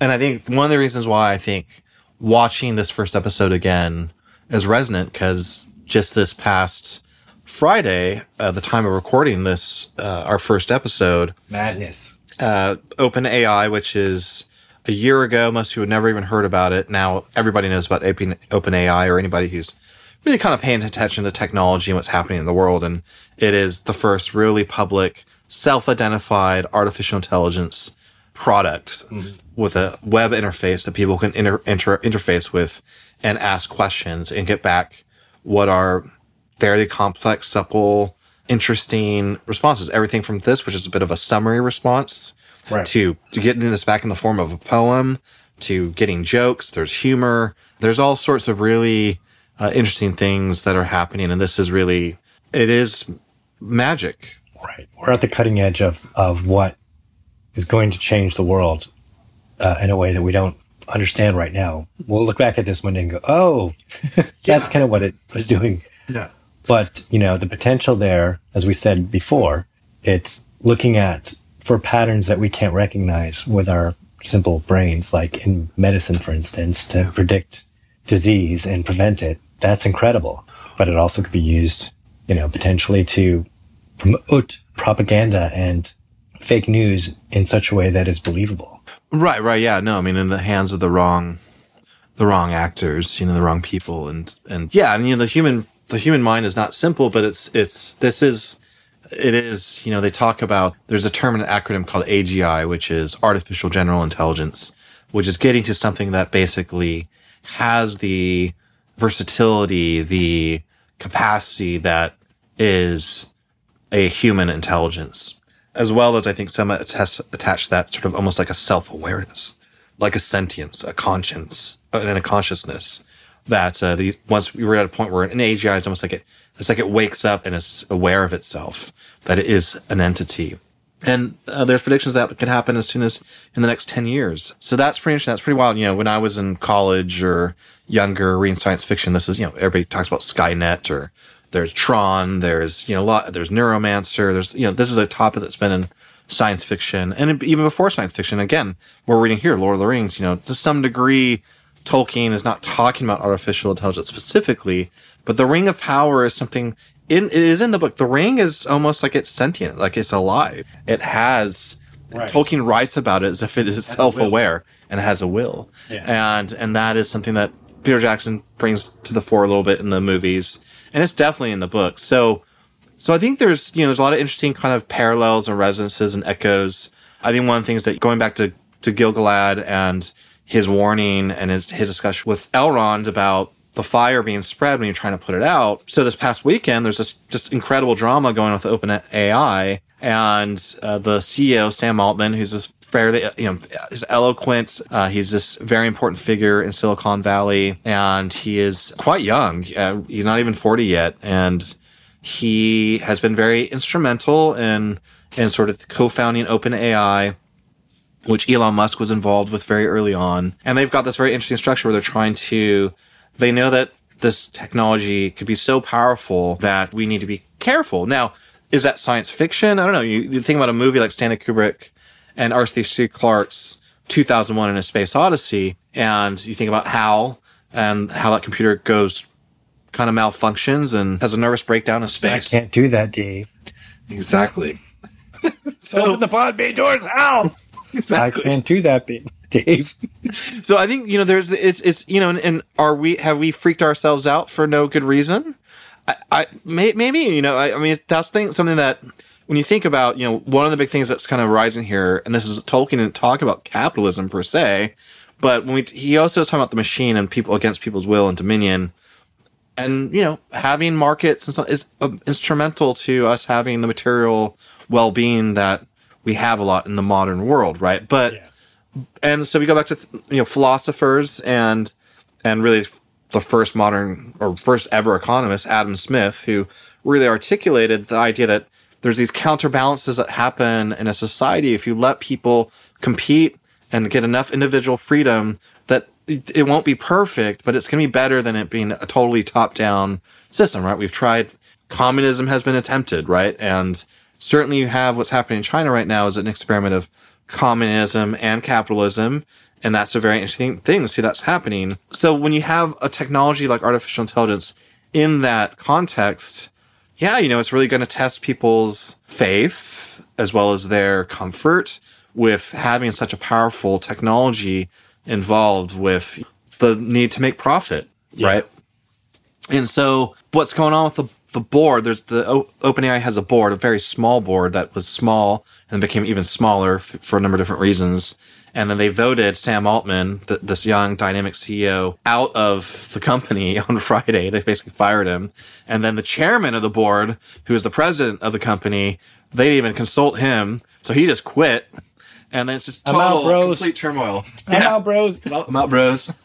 So complete turmoil. And a lot of the reasons I have is because there's this concern. They set up the board. It's a nonprofit, but making profit.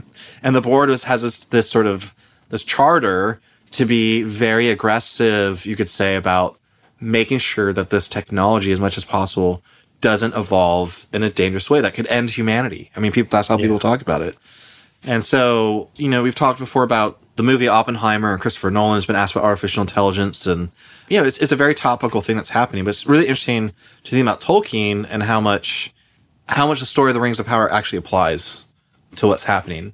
Not a complete one for one, but if you think about it, and I started thinking about it myself, but it's interesting to think about aspects of Celebrimbor, who first creates the rings, the Elven Rings of Power. There are 3 of them, but he's working with this mysterious, very talented blacksmith, whose name is Anatar, which means the Lord of Gifts in Elvish. And he's just helping Celebrimbor and his elves, his engineers ultimately, make this technology even better. He's allowing them to make ChatGPT 10, right? Where ChatGPT 4 or 5 is coming.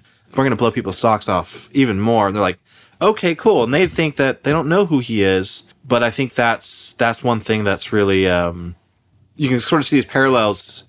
And it's not to say it's Sam or the head of technology, Ilya Sutskever. I guess apparently he's one of the ones who sort of maybe kind of had a little bit of a real panic maybe, or not a panic, like has real reasonable differences of opinion about how the company should go forward. Yeah, and is worried about the speed at which it's going forward and its ability to protect itself and humanity.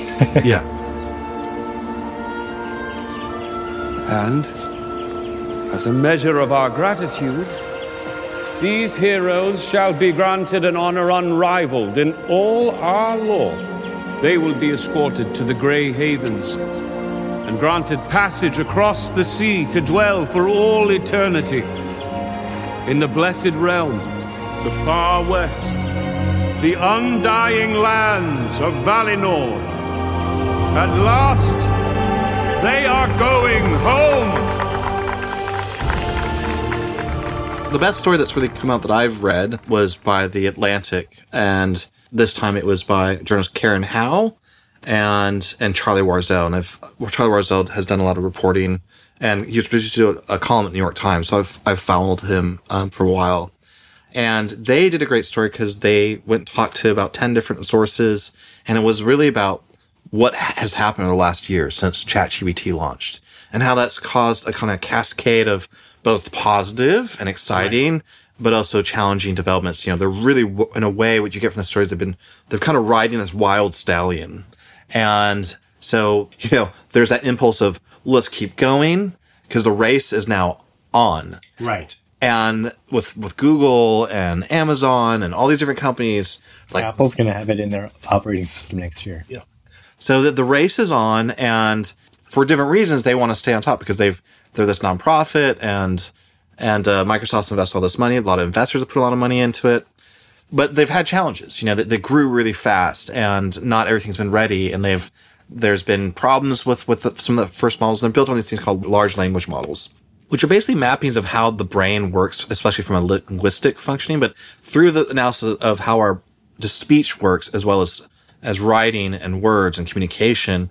They've been able to analyze and really distill out of that sort of how our human intelligence works, but they're doing it with a lot of mathematics and statistics. And so it's pretty amazing. And a lot of the early search algorithms are based on that. They're sort of the early steps to getting to us this more and more complexity of how information is processed, isolated, understood in sort of subcategories, predictively, all this sort of stuff. So we'll talk about that maybe some other time, but I think one of the things that's really interesting is that there's a number of different characters involved. So Sam is pushed to the side on Friday. It emerges that Ilya Sutskever he's the head, like, really technology person who's been driving all this. And he's important in academic circles. He was important. Some of his papers and research were important to leading to breakthroughs in artificial intelligence. And he started to feel the past year that OpenAI was going too fast. And he was starting to get a little bit nervous about it, but he also really believes in it. And what comes out as a reporting is something really interesting. So I'm going to read from it a little bit, because I think when we talk about characters in Lord of the Rings, like Celebrimbor, we talk about Anatar, we talk about Sauron, we talk about what were the characters, you know, whether we're talking about Galadriel and Gil-galad and sort of the fire being really actually fed by accident. It's actually this sort of things backfiring on people in different ways. Right. And so what we're seeing kind of play out is aspects of that in real life. And so here I'm going to read a couple paragraphs from this article, really the meat of it. And so here we go. It's about midway through the article. The release of GPT-4 also frustrated the alignment team. Now, the alignment team, aside here real quick, they're kind of involved for like safety of the AI system. Right. They want to align AI with the values that they have and keep it in alignment, versus letting it falling out of alignment would be possibly bad, where it starts doing things that are not good for humanity. And safety, and that, you know, they want to have a human-centered, humanity-centered technology. So, continuing, which was focused on further upstream AI safety challenges, such as developing various techniques to get the model to follow user instructions and prevent it from spewing toxic speech or, quote, hallucinating, unquote. Confidently presenting misinformation as fact. Many members of the team, including a growing contingent fearful of the existential risk of more advanced AI models, felt uncomfortable with how quickly GPT-4 had been launched and integrated widely into other products. They believed that the AI safety work they had done was insufficient. Wow. The tensions boiled over at the top, as Altman and OpenAI president Greg Brockman encouraged more commercialization. The company's chief scientist, Ilya Sutskever, grew more concerned about whether OpenAI was upholding the governing nonprofit's mission to create beneficial AGI. Over the past few years, the rapid progress of OpenAI's large language models had made Sutskever more confident that AGI would arrive soon, and thus more focused on preventing its possible dangers. according to Jeffrey Hinton, an AI pioneer who served as Suskever's doctoral advisor at the University of Toronto and has remained close with him over the years. Wow. In parentheses, Suskever did not respond to requests for comment. So Suskever is going back to at least one mentor and being like, I'm worried about this. You know, these are things that we were worried about. And just to repeat again, because we mentioned before, but to make sure that everybody understood, AGI is an acronym that means Artificial General Intelligence. So I explained a little bit, but just to kind of remind you, that's basically, if you think about that, that's like something like a robot that is like a super smart human. So continue with the article. Anticipating the arrival of this all-powerful technology, Suskever began to behave like a spiritual leader. 3 employees who worked with him told us. His constant, enthusiastic refrain was, feel the AGI. Feel the AGI. A reference to the idea that the company was on the cusp of its ultimate goal. At OpenAI's 2022 holiday party, held at the California Academy of Sciences, Suskever led employees in a chant. Feel the AGI. Feel the AGI. Feel the AGI. The phrase itself was popular enough that OpenAI employees created a special Feel the AGI reaction emoji in Slack. Dude, that's crazy. And for those of you who don't know what Slack is, if you're not, kind of using these digital tools in your work, Slack is a communication tool for a lot of businesses. Like it's like having an internal messenger on your computer, so you can talk with all your colleagues. Okay. So continuing, the more confident Suskever grew about the power of OpenAI's technology, the more he also allied himself with the existential risk faction within the company. For a leadership offsite this year, according to 2 people familiar with the event, Suskever commissioned a wooden effigy from a local artist that was intended to represent an unaligned AI. That's like Skynet, right? Bad AI. Or just maybe that's like the worst case. This is an AI that's gone off the rails. So their definition, that is one that does not meet a human's objectives. So it's not at that point, it's like maybe actually the people at OpenAI can't even get it to like behave. Open the pod bay doors, Hal. Exactly. Continuing, he set it on fire to symbolize OpenAI's commitment to its founding principles. So you took this thing as sort of basically some sort of representation of like it's an effigy. So it's right. It looks like it's a bad Frankenstein, and he burned it. Yeah. He set it on fire to symbolize OpenAI's commitment to its founding principles. In July, OpenAI announced the creation of a so-called super alignment team, with Suskever co-leading the research. OpenAI would expand the alignment team's research to develop more upstream AI safety techniques, with a dedicated 20% of the company's existing computer chips, in preparation for the possibility of AGI arriving in this decade, the company said. That's crazy. So they need more powerful microchips, and they need more, powerful techniques to basically welcome this AGI into existence. Yeah, feel the AGI. They need diapers. They need lots of milk. Lots of milk. And lots of guardrails. Lots of guardrails, yeah. Don't give it the keys. Don't put your finger in that. Don't give it to the keys of the car. No, wait, we are giving the keys to the car for these things. Yeah. Okay, continuing. Through it all, Altman pressed onward. In the days before his firing... Just got to keep going forward. Yeah. In the days before his firing, he was drumming up hype about OpenAI's continued advances. The company had begun to work on GPT-5, he told the Financial Times, before alluding days later to something incredible in store at the APEC Summit, as APEC. Quote, just in the last couple of weeks, I have gotten to be in the room when we sort of push the veil of ignorance back and the frontier of discovery forward, he said. Quote, getting to do that is a professional honor of a lifetime, end quote. Wow. According to reports, Altman was also looking to raise billions of dollars from SoftBank and Middle Eastern investors to build a chip company to compete with NVIDIA and other semiconductor manufacturers, as well as lower costs for OpenAI. That's what Apple did. Mm-hmm. In a year, Altman had helped transform OpenAI from a hybrid research company into a Silicon Valley tech company in full growth mode. In this context, it is easy to understand how tensions boiled over. OpenAI's charter placed principle ahead of profit, shareholders, and any individual. The company was founded in part by the very contingent that Suskever now represents, those fearful of AI's potential, with beliefs at times seemingly rooted in the realm of science fiction. And that also makes up a portion of OpenAI's current board.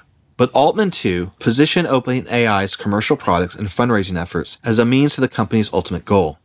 He told employees that the company's models were still early enough in development that OpenAI ought to commercialize and generate enough revenue to ensure that it could spend without limits on alignment and safety concerns. And diapers and guardrails. ChatGPT is reportedly on pace to generate more than $1 billion a year. Altman's firing can be seen as a stunning experiment in OpenAI's unusual structure. It's possible this experiment is now unraveling the company as we've known it, and shaking up the direction of AI along with it. If Altman had returned to the company via pressure from investors and outcry from current employees, the move would have been a massive consolidation of power. It would have suggested that, despite its charters and lofty credos, OpenAI was just a traditional tech company after all. Even with Altman out, this tumultuous weekend showed just how few people have a say and the progression of what might be the most consequential technology of our age. AI's future is being determined by an ideological fight between wealthy techno-optimists, zealous doomers, and multi-billion-dollar companies. The fate of OpenAI might hang in the balance, but the company's conceit, the openness it is named after, showed its limits. The future, it seems, will be decided behind closed doors. Or a closed forge.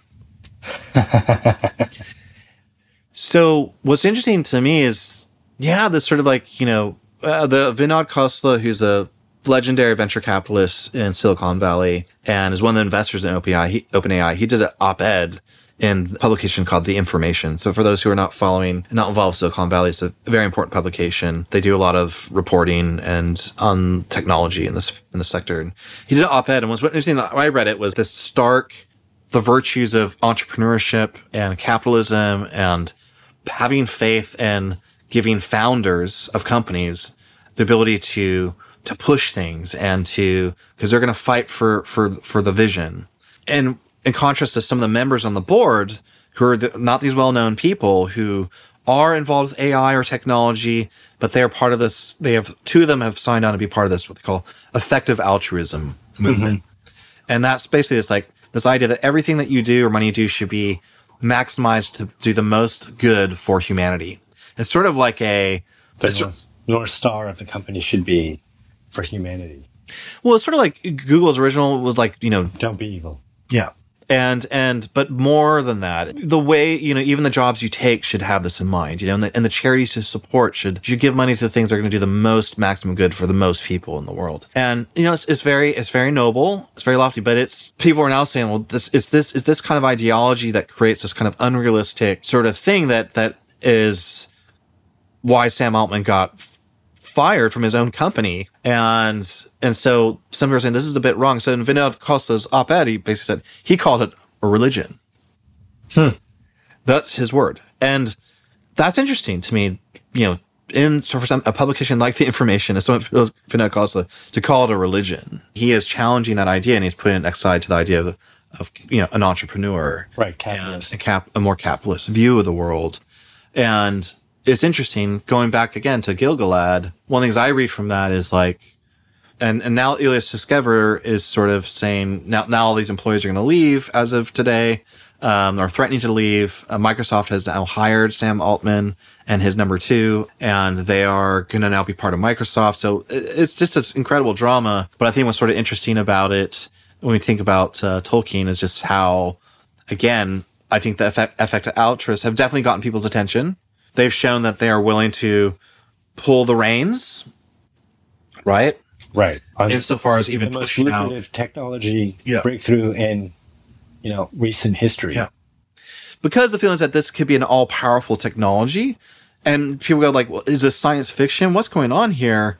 And I think that where the Tolkien thing and the Gilgalad thing comes in is in multiple ways. Right. We're not saying any of these people are these individual characters. It's not a one-to-one person who's Celebrimbor or Galadriel or Gilgalad or even Sauron. It's just but these aspects of these archetypes are in the mix, and Tolkien based his on ancient stories too. And it's sort of these are things about human nature and power and how the universe works and technology and how it can be good, but there can be negative effects, right? So we look at the atom bomb, we look at quantum physics and then the development of the nuclear weapons and and J. Robert Oppenheimer, and, Christopher Nolan's the most talked about movie. And you and I saw in the theater. We both think it's a great movie. We look at those things. And so what do you do and how do you handle it? So this group, they said, we're pulling the reins. We're hitting the brakes on this, and it's causing back to the Rings of Power and Galadriel, there could be a perspective where this did not actually, maybe it pauses it, but the reaction to the reaction could end up being worse, right? It could be that now they're the techno optimists, quote unquote, the wealthy techno optimists who are the venture capitalists and the funders and the Sam Altmans of Silicon Valley and all the people that really subscribe to his worldview, which is a little bit more of this entrepreneur worldview, or saying, curse these doomers, these naive, they're having their freakouts, they're having the nervous breakdowns, and they don't know what they're talking about. We need to get them out of the picture, right? Right. But what's really interesting, we can make it happen.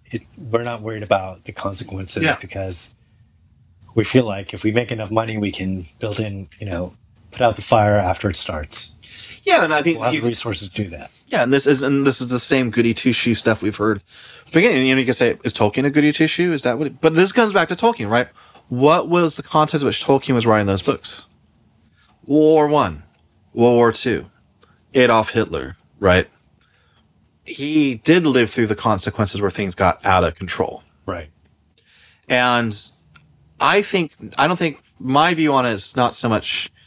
Hopefully it's all going to work out and this is just a drama. But you could say that when this much power gets surged through the system, it's a lot can happen. And it reminds me of a great techno track called Energy Flash, which the journalist historian Simon Reynolds named his big compendium book on the history of rave culture on, called Energy Flash. And it's just that song. It's about that. It's about the surge of power that can run through our modern technological age. Right. And that can be exhilarating. It can be in the form of like rave culture music, which you and I are part of. Right. Really, really amazing from an art point of view. But there are negatives too. We saw negative things in that scene too. People going too far. People just totally losing it on some level. And I think to me, that's where I go.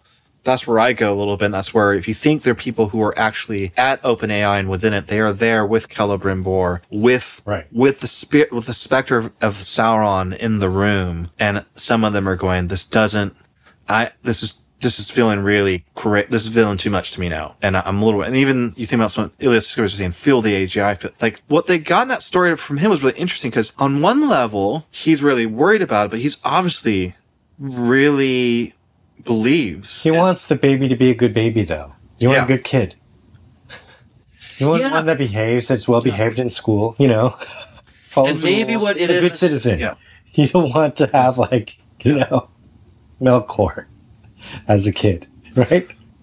I mean, that's the other thing. It's like even if they have control over their AGI. Somebody else, there's potentially going to be other AGIs that won't have the same guardrails, right? Other rings of power.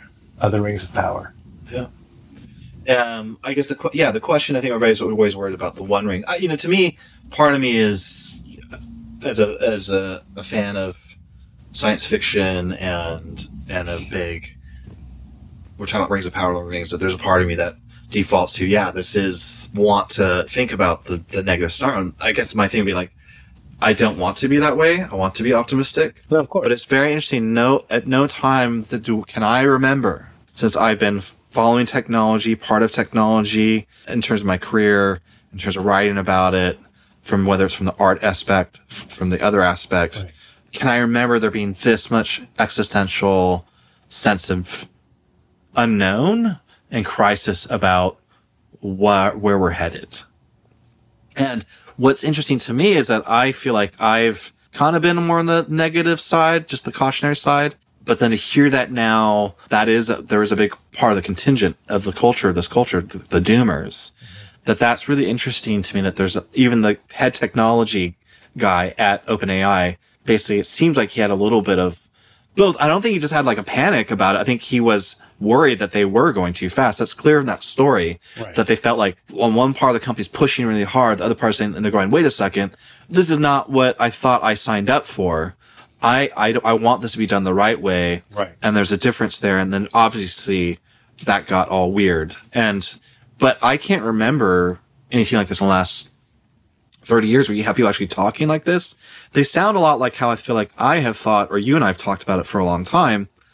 And so it's interesting. And it reminds me because I had a professor at UCLA when I was taking this was a foundational computer science course. And I learned about Alan Turing in that, about Turing machines, about, compilers and assembly code. And no, I did not learn assembly code, but I learned about what it is and how, these systems are built on it. No, it's, ones and zeros. And so learned about that. And at the end of that class, he really kind of gave a whole thing about the future. It was both it was pretty negative actually, but he was also the mind like, this is happening and nobody can do anything about it. And I could tell on one level intellectually, he was all into it. So it's a very interesting dichotomy, right? And that dichotomy is there, right? And I think that dichotomy is what they're exploring in the Rings of Power. They start to both with Galadriel, right? About her, she's going to try to stop it, but if anything, she's actually going to accelerate it. It's actually, the source of it. And the Celebrimbor, who's like, oh, we're actually going to do the stuff to make us more doing something good. We're going to do a good AGI.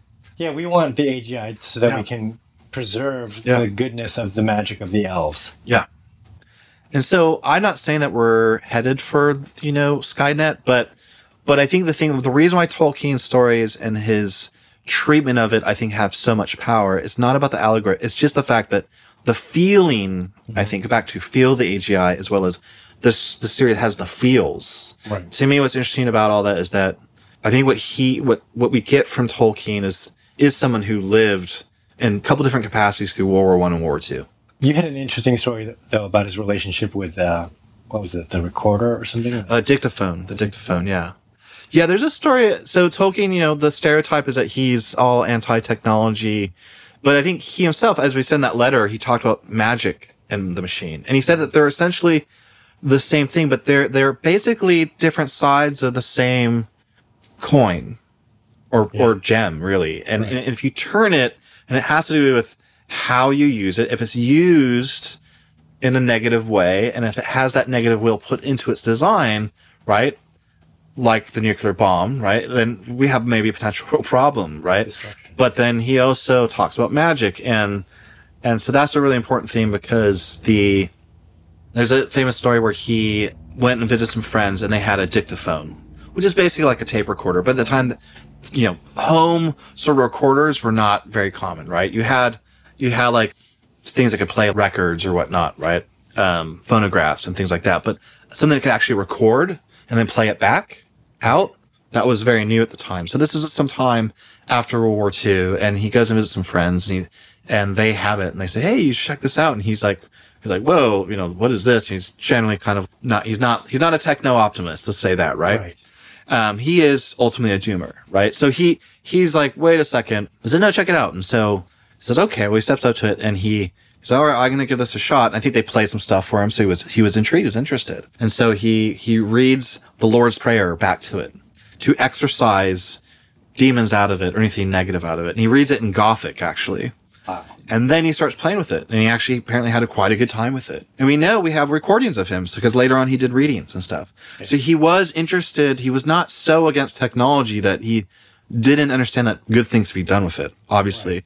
And he had a car on point, and apparently he really liked driving it, even though he decided to get rid of it. I think he got rid of it because it was like the combustion engine. He was like, too much pollution, too loud. But I think my understanding is he enjoyed driving it for a while. It was great fun because he had a young family and stuff and getting them around. So there's that. So what I'm saying there is it's more subtle than people think.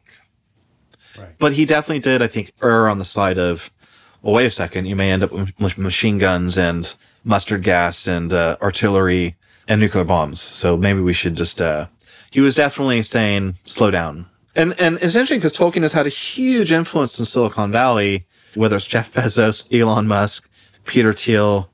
Hey, maybe Julius Skever read it as a kid. Right. And I'm just tying it all back. Who the hell knows? I do think Tolkien gives one that's a little bit of that. And there's been, and even science fiction writers who said like that's a negative thing that he's been, he's given maybe people made people a little too afraid of this stuff. But I would just say that, sure, but I would just say he's speaking from experience. Ultimately, he's writing from experience. Right. You can't say World War I and how technology was deployed. Whether you're talking about propaganda, right? You're talking about gas chambers. You're talking about battlefield weaponry. I mean, millions of people died during World War II, right? And between World War I and World War II. So they had a huge human cost, right? And we're still living with the nuclear bomb, and that's still out there, right? So I think we don't have to follow it to the T, but I think it is something that is part of that voice. Ooh. The spirit of his careful expression. Yeah. So when we talk about all that, what do we just watched The Rings of Power episode 1. There's going to be more for us to explore that. I think that there's a part where at the end of the episode, she jumps off the boat. Yes. To go back. And that's a key moment. A key decision point for her. And they really kind of, they were a little heavy handed in the drawing out of that moment, but it is a key moment for the whole series. So you understand why they did it, but they kind of keyed it up a bit. But she's about to return home, and it's this gift that is not given lightly to elves to let them return home. And she, when the dagger of her brother is taken from her, it starts this ticking time bomb in her, oh, am I going to do this or am I not going to do this? And she eventually, right at the last second, jumps off the boat, and while this meteor is shooting across the screen, it's this really great scene, an interwoven climax of all this other stuff happening. And you peek in and all the different storylines and what's happening with them as they see this meteor. Yeah, it's a cool moment where it's sort of that. It connects all the storylines and all the characters. It's like this. It's literally a thread. Yeah, a needle and a thread running through all of them, and the oboe of the music. Yeah, has a bit of that sort of wonder in it. Yeah, and sort of classical Hollywood movie kind of. And then the timing of the landing, the impact of the meteor and her diving into the water are just it's this beautiful it's great. And then what's mainly there thematically, they're tying the consequence of maybe a more earthly decision with a more cosmic event.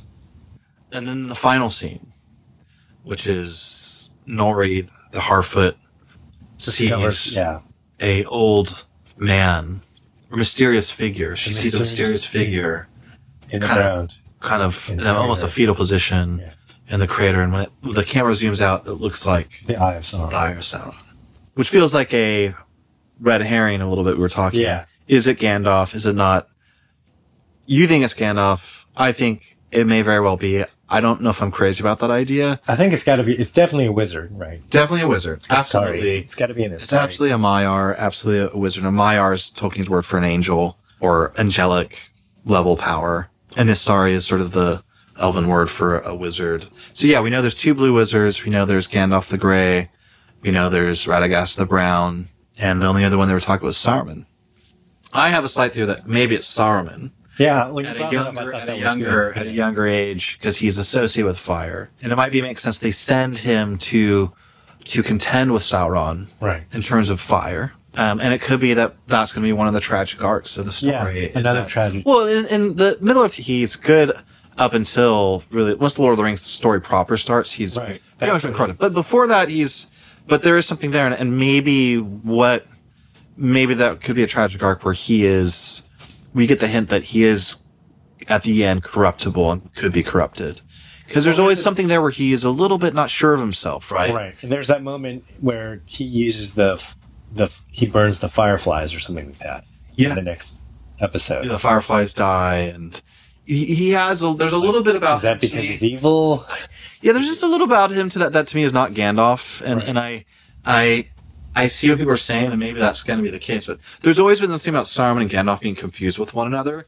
Right. And I think it would be interesting if it's actually Saruman in an earlier form where he does do real good, and he does earn the right to be the head of the council. Right. But, we see in him, there's temptation. There is some darkness there that is going to be exploited at some point. And what we'll see, though, is he does enough good, though, early on, and that he does have a fall later, which Celebrimbor does, which many all Tolkien's characters, and which is just Tolkien's humanity, that people make mistakes, some bigger than others, and some are truly terrible. So again, tying this back to current events, we see that every day in the news, right, and people's lives, and I think that's why Tolkien continues to be relevant. I agree. Like this, watching it again really kind of hit home, like how relevant and pertinent it is to my life here in 2023 and the world we live in, and things that we're going to have to grapple with as a society and a culture, and governments and businesses and all these important aspects of our life are going to have to deal with. Well, and there's so many contradictions, right? Yeah. And I think complex ideas. Yeah. And I think Tolkien, people accuse him of being very black and white, but I think there's contradictions, because the thing about contradictions is you can flip them. Like any binary, you can flip and turn it. And coming back to AI, computer science and computers, at the moment, it's based on binary, right? Oh, yeah. And how things flip, and they can flip very quickly and turn. That's why, to some degree, that binary is sort of is in our social media, and like it or don't like it, all that sort of in some level a bit of a simplistic, but that can be orchestrated in very complex systems. And so the models the neural networks and large language models that sort of undergird what we experience of something like ChatGPT and stuff like that are just these very mind-boggling complex sort of relationship managements of information. So how that all plays out is interesting. I had a thing, when I was waking up this morning and thinking about, we were going to talk about it, that I was thinking about AGI, and I'd read the article in the Atlantic about everything that's kind of going down in this really in-depth article that's really talking about what's been going on the past year, and reading about feel the AGI, and it really made me think about the same things that make Tolkien relevant and interesting and compelling from an archetypal, mythological level. Right. We've talked on this show about, and in Wraithland, we talk about the myth and the machine. And it was just a phrase that sort of like, what does it really mean? Right. But the more I think about it, the more I think that there's something there about this idea that what emerges out of just the universe. Right. Is these deeper patterns. Right. And one of them could be life itself. Right. It can be intelligence, like an AGI. And it can also be the Ring of Power. Right. It can also be a hero. Or a Balrog. A Balrog that was, I can't even remember the origin story of the Balrog that they put in the show yet. We'll get to it. I gosh. Can't even remember it. I think that's an area. We'll cover that when we get to that episode. But yeah. Which I think is a good place for us to sign off. Yeah. Thank you everybody for joining us for episode 1, and we will be back to consult the machine, our oracle. Yeah, maybe we'll make that a regular segment. Yeah, maybe that regular segment. But the next episode, we're going to dive into that one next. And take care, everybody. Until next time. I'm Thomas Kelly. I'm Seth Levine. All right. Peace. Thank you, friends and listeners from all walks of life. You can catch us and subscribe to our blog, substack.wraithland.com, and our sister blog on electronic music and techno history, substack.ghostdeep.com. You can send us questions or thoughts at wraithlandpodcast@gmail.com. Until next time, Namarie.